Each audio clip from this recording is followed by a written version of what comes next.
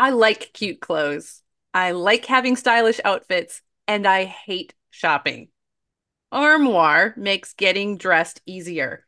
Armoire is a clothing rental membership option. And Janet and I recently have both tried it out, and you guys, it is so much fun. You go to their website, you get to take a little quick style quiz, takes 5 minutes, and then you get presented a list of beautiful clothing, pictures, wonderful clothes that you can pick out and get delivered to your house for you to try and wear in the comfort of your own home without going out and determine what looks cute, put together outfits without investing a ton of money. Right now, our listeners can give Armoire a try and get up to 50% off your first month. That is up to $125 off. Just visit armoire.style/onboys. That's armoire.style, ARMOIRE.style/onboys to get 50% off your first month and never have to worry about what to wear again. Try Armoire today.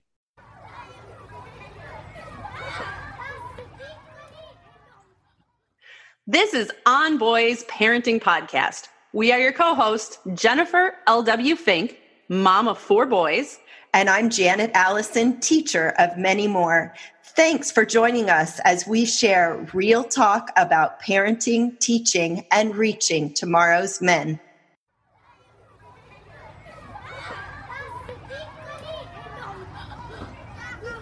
These are unprecedented times that we are living in, and Jen and I both know that it might be challenging, it might be joy-filled, and it is more than likely stressful on some level. It's all of those things, and we hope that this podcast is supporting you and helping you through some of those challenges. I want you to know that I, Janet, am personally here to support you as well. I am a family coach and I work with parents individually. If you feel like the cracks are getting bigger and wider and you're losing your mind and you want more coping skills, you want new strategies, and maybe even you're feeling like it's time to really get to the bottom of his behavior, you can schedule a breakthrough session with me. I am waiving my fee until we are free to roam again, so it's totally free for you. We get on the phone for about 40 minutes and we talk. You can schedule a time with me at boysalive.as.me.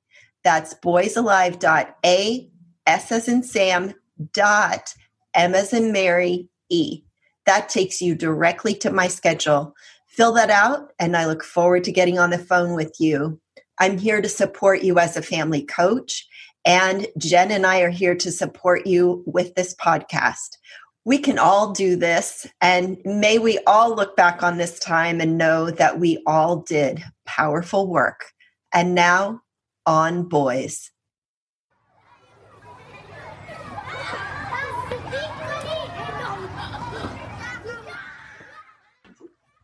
He couldn't sleep.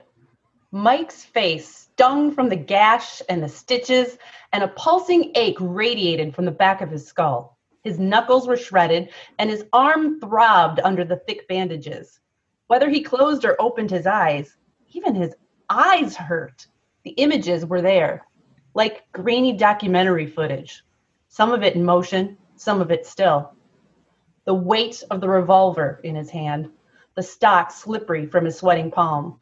The white-hot rage that catapulted him from that bench. The smell of grass and sweat and blood. Handcuffs gnawing at his wrists.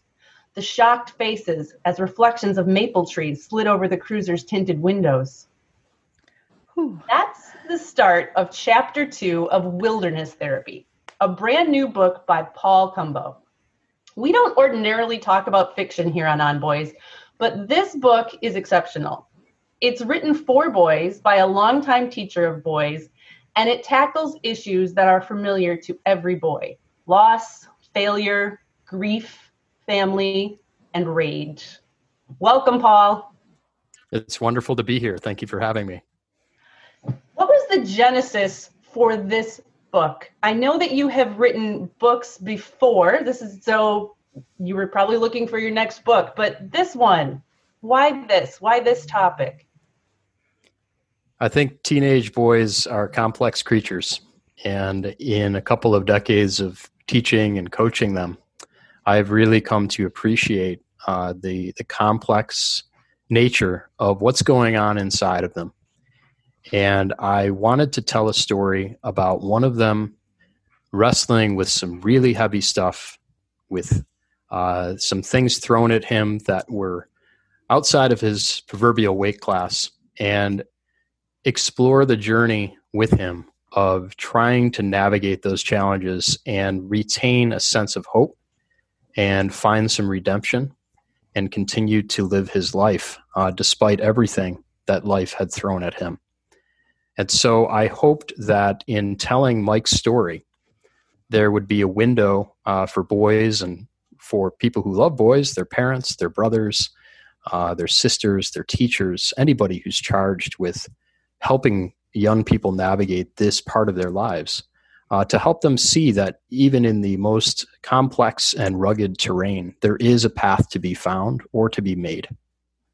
You said at the beginning of that, teenage boys are complex creatures. And having lived with some for the last, how long have I been living with teenagers, Janet? Well, a long time. A long Some time. days longer than others.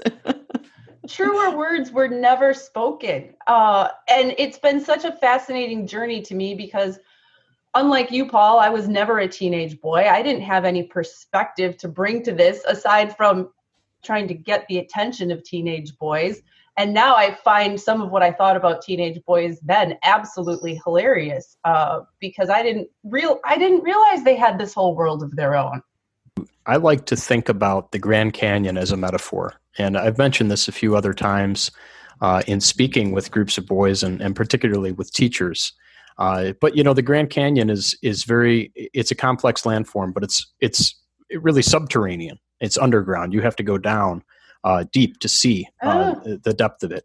And I often think that that's kind of a fitting metaphor for the interior lives of boys and young men, and that much of it is below the surface, but it's very complex, and it's always changing too. It's being shaped sometimes slowly, but consistently by a lot of forces. So there's a lot there. And I think sometimes culture oversimplifies that to a fault.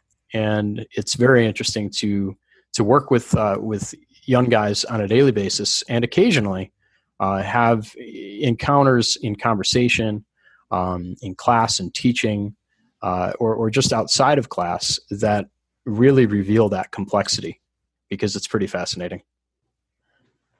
What is the doorway in, though, especially for moms of boys who want to have, I'm a family coach and I work with so many moms who long to have deep, meaningful conversations with their sons?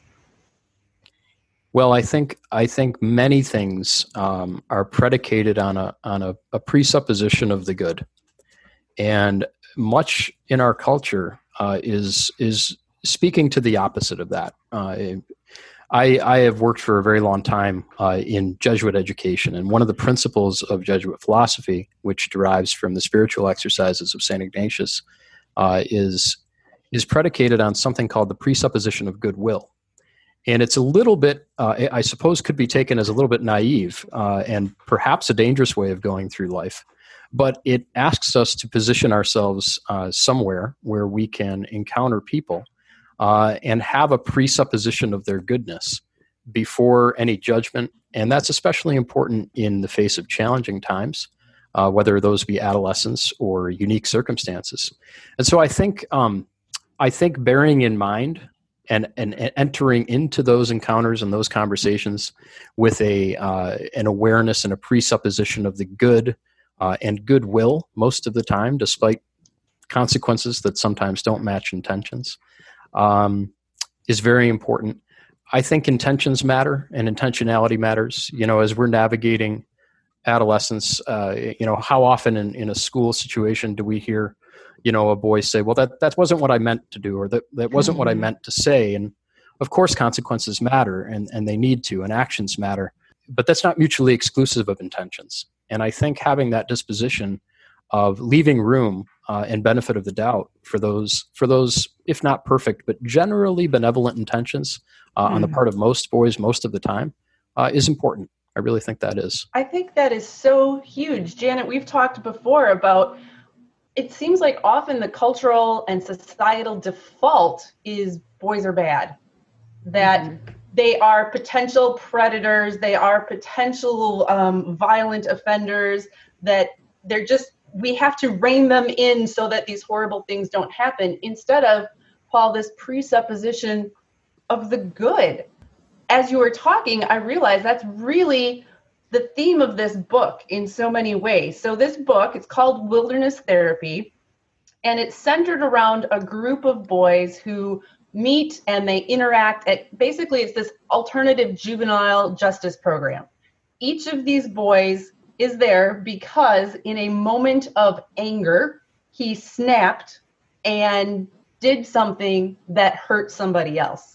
And so they have this opportunity to go to this wilderness therapy program to spend some time in an extremely remote location and, you know, learn about themselves and hopefully rehabilitate. None of these boys had a previous record. And so the whole basis behind that idea even is that somebody somewhere believed there was good in these boys. And even though they did something terrible, they weren't terrible people. I think that's a really important nuance to understand and duality to understand. A bad action does not wholly define a person. In all fairness, I mean, there are terrible things that are done that in some ways occasionally really do define a lifetime. But I think those are the rare exception, really, in the grand scope of things.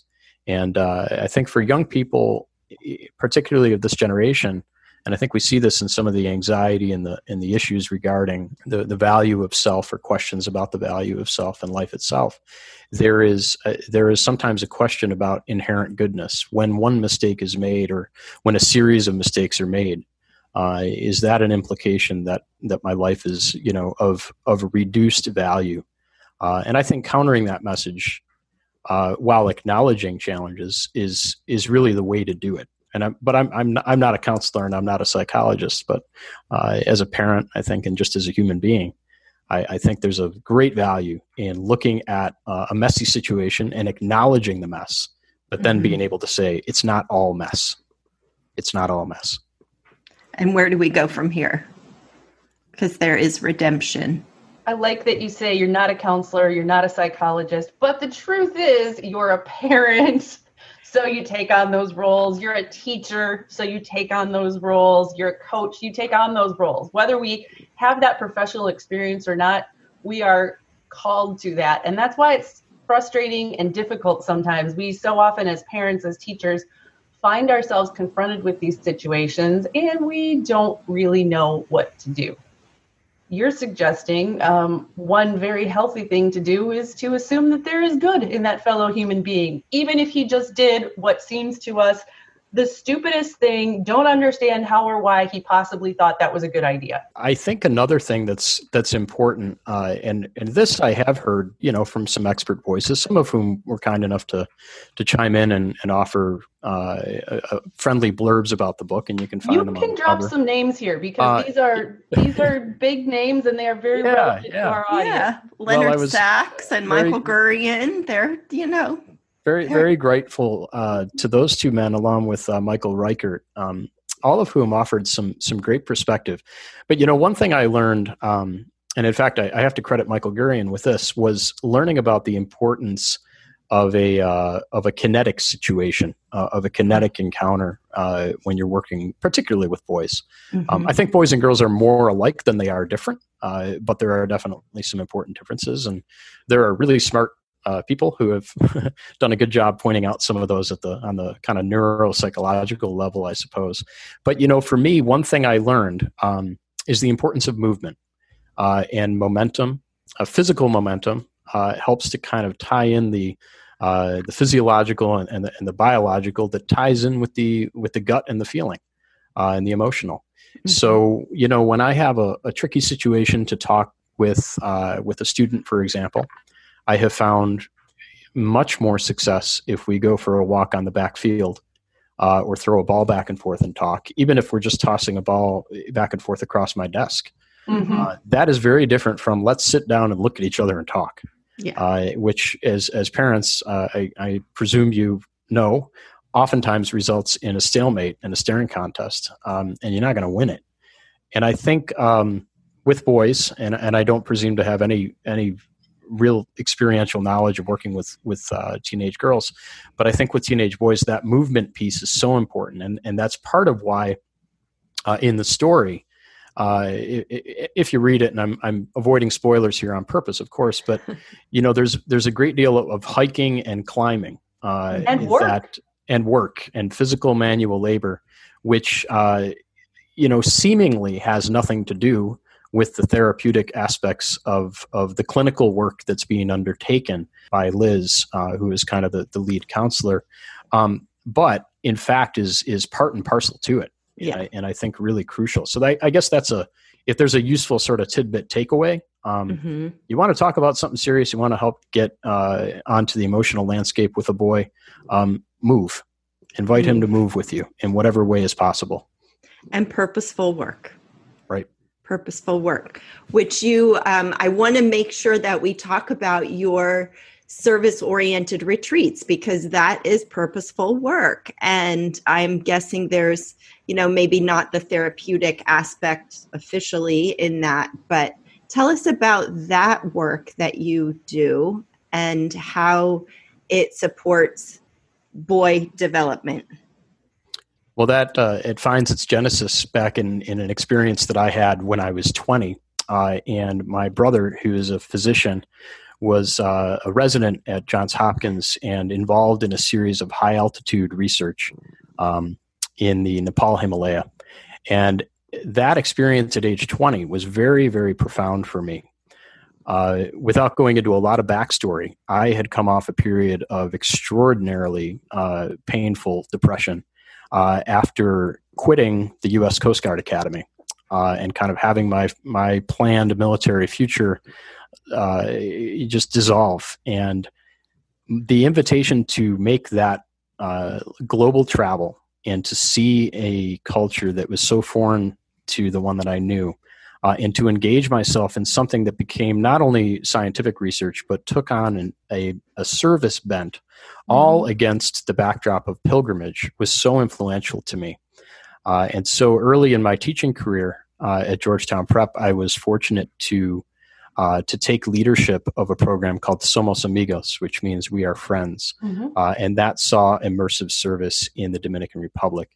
Since that time, a few colleagues and I have had the opportunity to bring that to other schools and engage in this type of service work in varied countries, mostly the DR, Dominican Republic, and Nicaragua, as well as throughout the U.S. And I think, to answer your question, finally, the work element of that is not it's not the end in mind, but it is a means to an end. Because in that purposeful work and in that disconnection, there's a sort of disconnection to reconnect to what matters. And we see that with the boys that we work with. The travel piece is so important. It doesn't have to be far. We do immersive work like this right here in Buffalo, New York. Being out of the comfort zone positions oneself to, I think, strip away certain barriers to self-knowledge and to the encounter of relationships. And so that foreign experience is vitally important to digging deep, I think. And as you're building in service and projects and doing things, you have that movement piece that you referred to before. I know I've noticed, and Janet, you preach it. Movement helps boys process what they're experiencing, what they're learning. As they're moving, it's like their brains are also moving through and making sense and trying to understand what's happening in a way that doesn't happen if you were to simply put them in a group, sit down, and, okay, let's talk through this and process it. That works for me, but it doesn't work for my teenage sons. Well, and I love in the book when they are in that processing situation with Liz, with the therapist, that it's dark, it's a campfire. You can stare into the fire. You don't have to look at each other. So there's this other dynamic happening that makes it easier to have those difficult conversations.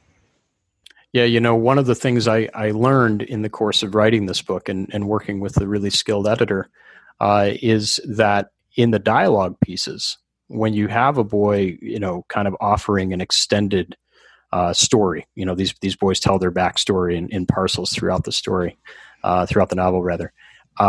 You got to build in, the realism of what guys this age do while they're talking. They generally don't just sit there. They're fidgeting often. They're staring off. They're redirecting. They're kicking something. They're the power of a fire to kind of have a stick that you're twisting in the coals is a powerful image, and I think it's a universally familiar image. Mm-hmm. We can almost all picture that, and it just works because it's real. This episode is sponsored by Heart. Babies need to eat. And whether you breastfeed or bottle feed, use formula, combine all of the above, you need options. We wanted to let you know about By Heart Baby Formula. By Heart has a patented protein blend that gets the closest to breast milk. It includes 2 of the most abundant proteins in breast milk. And By Heart actually ran a clinical trial comparing their formula to a leading infant formula and proved that babies on By Heart have softer poops, less spit up, and easier digestion. By Heart is also the only US-made infant formula to use organic, grass-fed, whole milk. So if you need baby formula for your baby, consider By Heart. New customers can get 10% off your first order by using code ONBOYS at byheart.com. That's BYHEART.com/podcast, and it is 10% off your first order. Byheart.com/podcast. This is a limited time offer, and additional terms and conditions may apply. One of the most challenging things about being a woman at midlife is realizing how little people understand about perimenopause and menopause, Janet. I just had a conversation with my sister about that this weekend. She is 10 years younger than me, so I'm 51, she's 41, and she went to ask her healthcare provider, hey, can you provide me some information? And she got information, but she was frustrated by how incomplete it seems, how little we know, and how for way too many people, the answer seems to be, yep, that's the way it is. Deal with it. Mm-hmm. Deal with it. And not only are our mamas out there having to deal with perimenopause, likely at this age, but many of our moms are dealing with their sons entering or in puberty, which is kind of nature's irony, which is, oof. Cruel joke, Janet. Cruel joke. Cruel joke. Thankfully, increasingly, there are those who are recognizing that women need and deserve competent care and treatment for perimenopause and menopausal symptoms. And we know that can still be harder to access than it should be, which is why we have partnered with Winona. Winona helps women who are dealing with menopause or perimenopause. Winona is a collection of OBGYN health professionals who believe that your symptoms are important, real, and deserve to be taken seriously.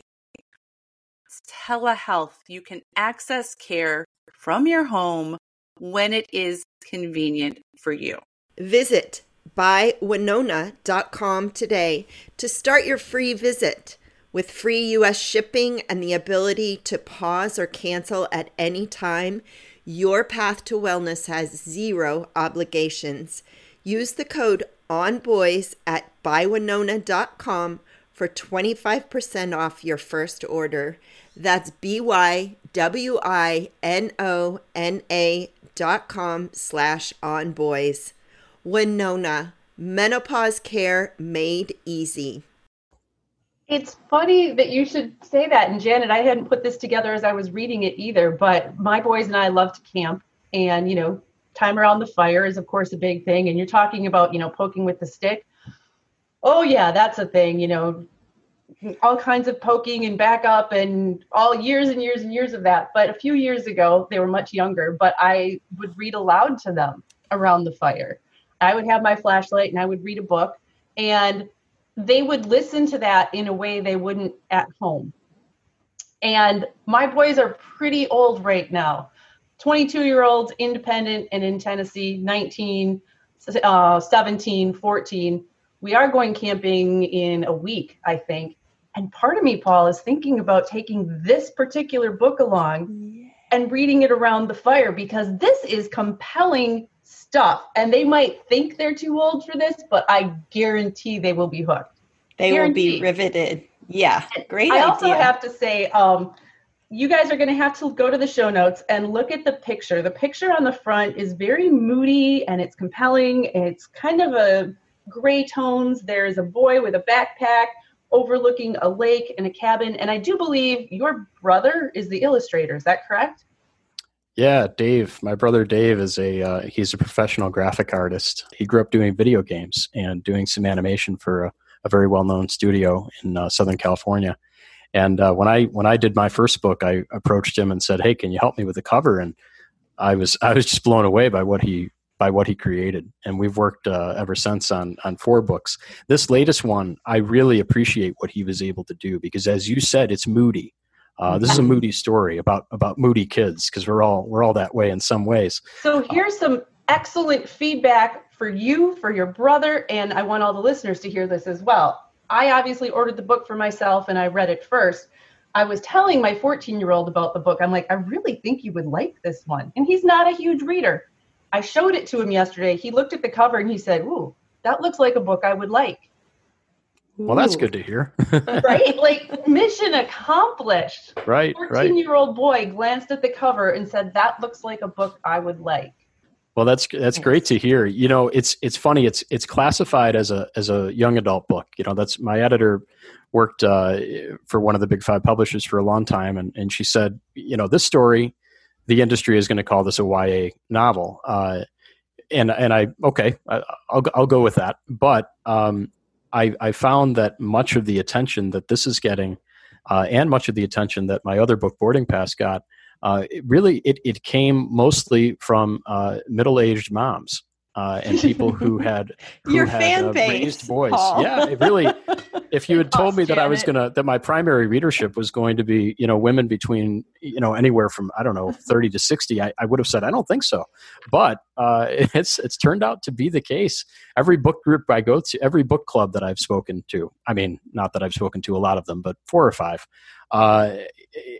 it's mostly that demographic, and the affinity for the book is, man, I see my husband, I see my son, I see my nephew, I see my male students, whoever it might be. So that's nice to hear. It's just such a real picture of this inner life that we talked about.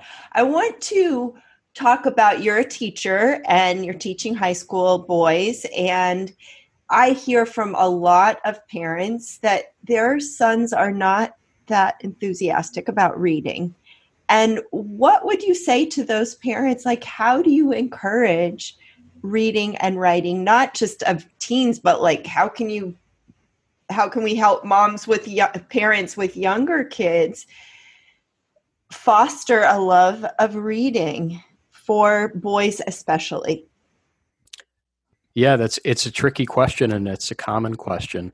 I'd like to fall back on the simple answer, which is, you know, start by finding things that are more likely to be of interest. And, you know, I don't think there's any brilliant revelation in my saying that, but that doesn't mean it's not an important consideration. You know, there are a number of pieces of excellent literature which are unlikely to be captivating to a younger boy. That being said, though, I do think that there's there's kind of a bigger picture awareness to have, and that's to help boys understand that, you know, there is a very old, very masculine tradition to the arts, you know, and to writing and to reading and to music. And I think oftentimes, and I don't mean that it's exclusively masculine, but I mean that it's not exclusively feminine either.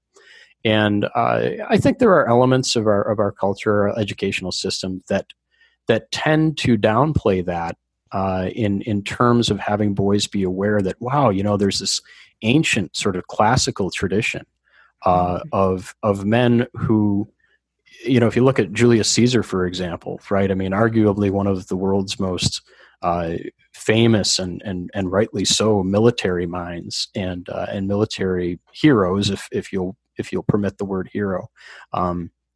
But at the same time, a man of arts and letters, whose writing is remarkably emotionally nuanced, almost surprisingly so for a guy who was charged with conquering much of the world. Man, what a softie in some places, right? And I think that's important for boys to see, that it's something that is an old tradition to which they can become a part.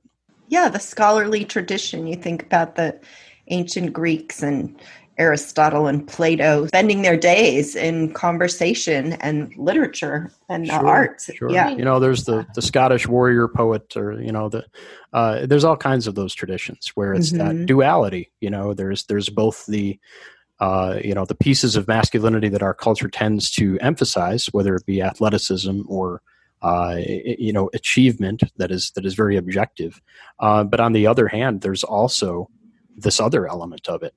And those two things working in sort of dynamic parallel, I think that's ultimately what is attractive to boys. And framing reading and writing as a way to develop that dynamism, that duality, I think that's kind of an appealing prospect.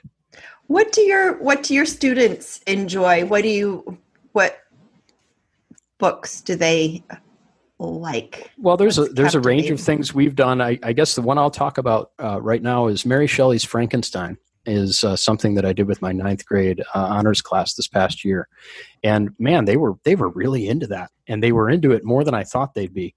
We dove into that story by looking at Leonardo da Vinci's Vitruvian Man, and we talked about the concept of the balanced man. I mean, that image, literally portrays proportionality and balance.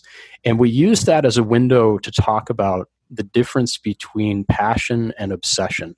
And when does passion become obsession? And certainly for Victor Frankenstein, that becomes a bridge too far, to terrible effect and to terrible consequence. But man, they were into that. And I think as a general rule, it is good to give boys something to read that poses a really deep human challenge, where somebody comes face to face with that stone wall, which is like ourselves. We run into the stone wall of our own weaknesses, our own iniquities, and then, man, do we have to scramble to climb up it. I think that can attract them. And there's plenty of action and all those sorts of things too. But I hesitate even to say, find something action-packed, et cetera, because I think it plays into a stereotype that, if it's not action-packed and it doesn't involve loud things and things exploding, that it can't be of interest to boys and men. I think that's silly. But yeah, Frankenstein, that was something I found very compelling for them. Yeah. As you were talking about the duality, both with Frankenstein and with this historical tradition, Julius Caesar, military mind, success, also a man of arts, letters, and love over here. In a lot of ways, we have lost that. Our boys don't necessarily see that. Our boys are surrounded in these one-dimensional depictions of this is what a man should be, with a strong emphasis on strength and power and not nearly as much on expressing your emotion. And this leads often to kind of anger being the default emotion. Anger being the only emotion that feels safe to express. And in the book, I couldn't help but notice that anger was what caused each of these boys to do something that led them to wilderness therapy. Talk about that a little bit, how anger is the default emotion for so many boys, and how we as parents and teachers can maybe help them add some subtlety to that. Well, I think that, first of all, anger is one of the most accessible emotions for any of us, unfortunately. And simultaneously, it's the one over which we probably have the least control. So it's very accessible. It's very quick for many. I realize I'm speaking in generalizations here, but that's because I think it's generally true. It's right there under the surface, and once it's there, man, you can't ignore it. You can't miss it because it's there, and it often has a physical manifestation. I think more so and more noticeably than other emotions do. We can get teary-eyed, or we can get misty-eyed, or we can well up. We can feel that pressure in our throat and our chest. But that's not necessarily as noticeable as smashing something. So right. Anger is one of the most powerful and accessible, unfortunately, or not, I don't know, emotions. And it's probably something that we have the least handle on. So that makes it frightening. Mm-hmm. It makes it very frightening. So anger is right there for so many of us, our boys especially. But ideally, we want to help them identify and find and channel some of those other emotions. So I'm not going to give away too many spoilers. But for instance, Mike, the main character in this book, he's dealing with a lot of grief. His father had died. His brother died. His mom, in her grief, is kind of drowning in the bottle. So instead of admitting I'm sad or I'm depressed, it just builds up. How can we as parents, teachers, members of the community help our boys develop a more refined, I don't want to say refined emotional response, help our boys express their full range of emotions and maybe deal with that anger before it becomes so all-consuming? Well, first of all, I think that there is a value to normalizing it, and when I say normalizing it, I don't mean to say be cavalier and say let your anger out anytime you're feeling upset with abandon. That's not my point. But I do think it's important to just as we would say to a boy who is, wrestling with some of the rather uncomfortable surprises that come with early adolescence and puberty, for example, to normalize those things and say, look, let me put this in perspective for you. It isn't just you, man. Right. Okay. Yeah, this is a normal aspect of human life. And I think the same is true for the emotional landscape. So normalizing it and putting it out there and recognizing it is really important. Because until you do that, you don't know what you're talking about. So I think inviting, guys to articulate, maybe after the storm passes, what was that like? In motion, perhaps, right? Right. Is the right way to do that, because then it's relatable. It's like, well, yeah, I mean, I've felt like that. Let me tell you about a time I felt like that too. Each of the boys in the story kind of thought he was the only one that had that experience. So part of the power of them coming together at this wilderness therapy camp was that they heard, oh, other people have been here too. Yeah, the solidarity piece is so important. I mean, I've seen that in a lot of retreat work, and of course, in those immersive service experiences, there's a great deal of kind of group solidarity that comes out in those conversations. We see this, and there's all sorts of clinical approaches, right, that involve kind of solidarity and just sharing what's going on. And if it can be done in the course of something else, where the sharing is not necessarily the end in mind. But the sharing comes out in the course of things, the involvement in, in things like teams, teams that have a healthy culture is so important for boys, not just because of the teamwork and the cooperation piece, but also because I think they provide the natural arena to have those kind of conversations in an impromptu way when they're necessary. Some of the best memories I have of coaching in terms of working with athletes are the conversations that I would have. I was a rowing coach for about 12 years, and we did a lot of road trips. And the conversations that would happen, in the van or in the bus with the team on the way to races or back from them, or when we were out when I was in the coaching launch, and I'd have 9 guys in the boat, and maybe 1 guy in the launch who I would be switching in and out. Those opportunities are there because of an established relationship of trust. And then that solidarity is natural, and it comes out. Yeah. I want to touch on one other aspect, and that is intrinsic motivation. We hear from a lot of parents, they're worried about their boys. He has no motivation. He just wants to play video games. He doesn't get off the couch. He doesn't want to do anything. What would you say to those parents? I think this is another either or versus both and question. And posing to boys that there's a both and operative here. There is value in this book learning, if you'll put it that way. But there is also value in other forms of learning and other forms of work and other things that you're doing and other pursuit. And one is not really more important than the other. They're both important. It's a both and prospect.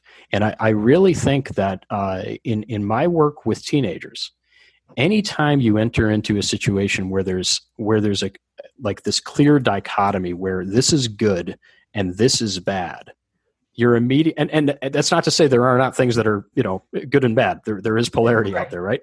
But very often we artificially impose that on situations. And what's the adolescent default? It's to rebel, and it's to push back against what you say is good. Well, no, I'm going to point out all the reasons why it isn't. So I think coming at and that's a more general answer, I think, but it applies to what you asked. Coming at it with a both and mentality and saying, let me give credence to what you're saying. Mm-hmm. And then let me offer you this perspective too, right? I mean, isn't that one of the 7 habits of Stephen Covey is, you want to have a good argument. First articulate the value of the opposite perspective. Yeah. Because, geez, what have you done? You've positioned yourself as somebody who gets the value of what you're saying first. You are expressing this so much more eloquently than I ever did. But really what he's saying is why I value Sam, my 14-year-old, why I value and prioritize his time in the garage working on his machines and his lawnmower at least as much as him doing his schoolwork, if not more.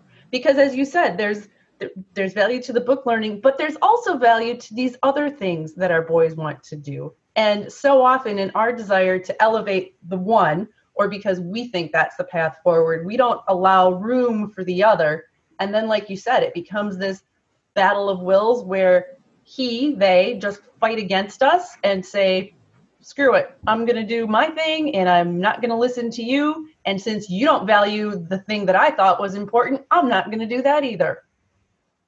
And what a wonderful thing it is when we can find ways for them to merge, coalesce, and overlap. When one can inform the other, where the book learning can inform that out of school pursuit and vice versa. And I think some of that is that falls, the burden falls on schools. And, it would take our conversation in a whole different direction to talk about the many ways in which the way we do school is arguably in many cases not necessarily designed well in general for most boys.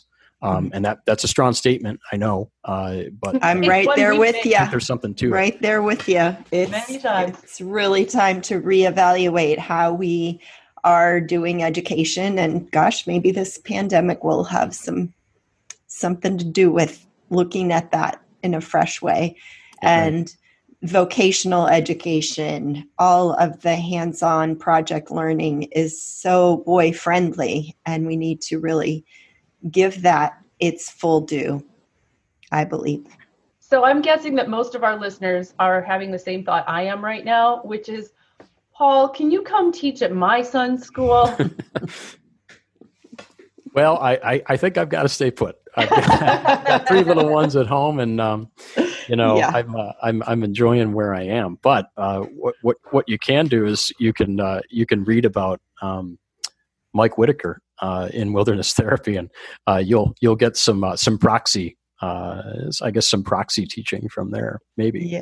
Yeah, it's just a fabulous read. I highly recommend it to our listeners. And I was telling Paul, I read it in about a day and a half. It's a page turner for sure for your fan base of middle-aged white women. Moms, you will enjoy this. But I also think that your boys will enjoy this. And That's something, Paul, to have a book that both middle-aged moms and teenage boys enjoy. Well, thank you. Thank you. I really appreciate that.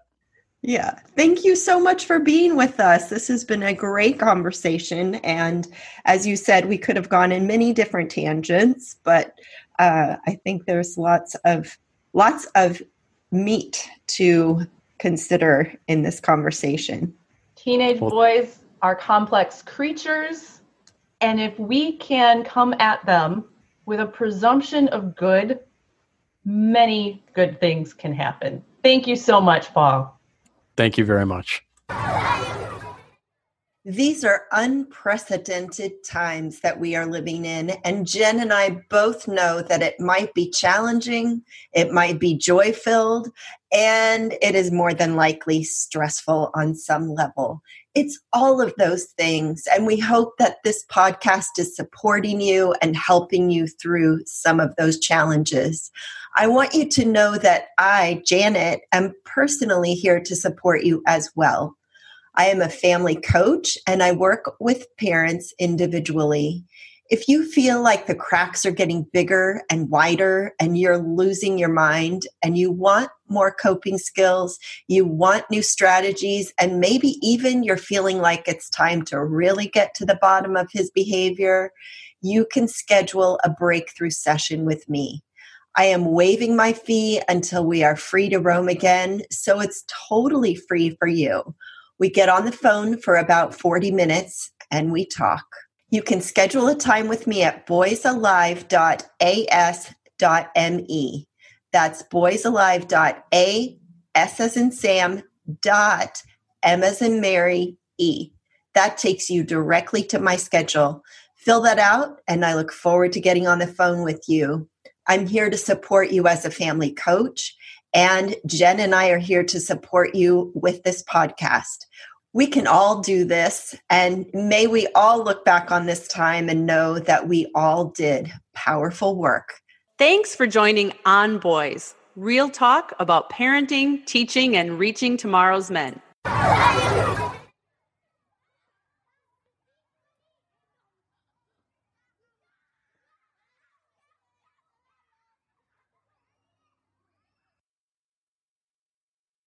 When you need mealtime inspiration, it's worth shopping Kroger, where you'll find over 30,000 mouth-watering choices that excite your inner foodie. And no matter what tasty choice you make, you'll enjoy our everyday low prices, plus extra ways to save, like digital coupons worth over $600 each week. You can also save up to $1 off per gallon at the pump with fuel points. More savings and more inspiring flavors make shopping Kroger worth it every time. Kroger, fresh for everyone. Fuel restrictions apply.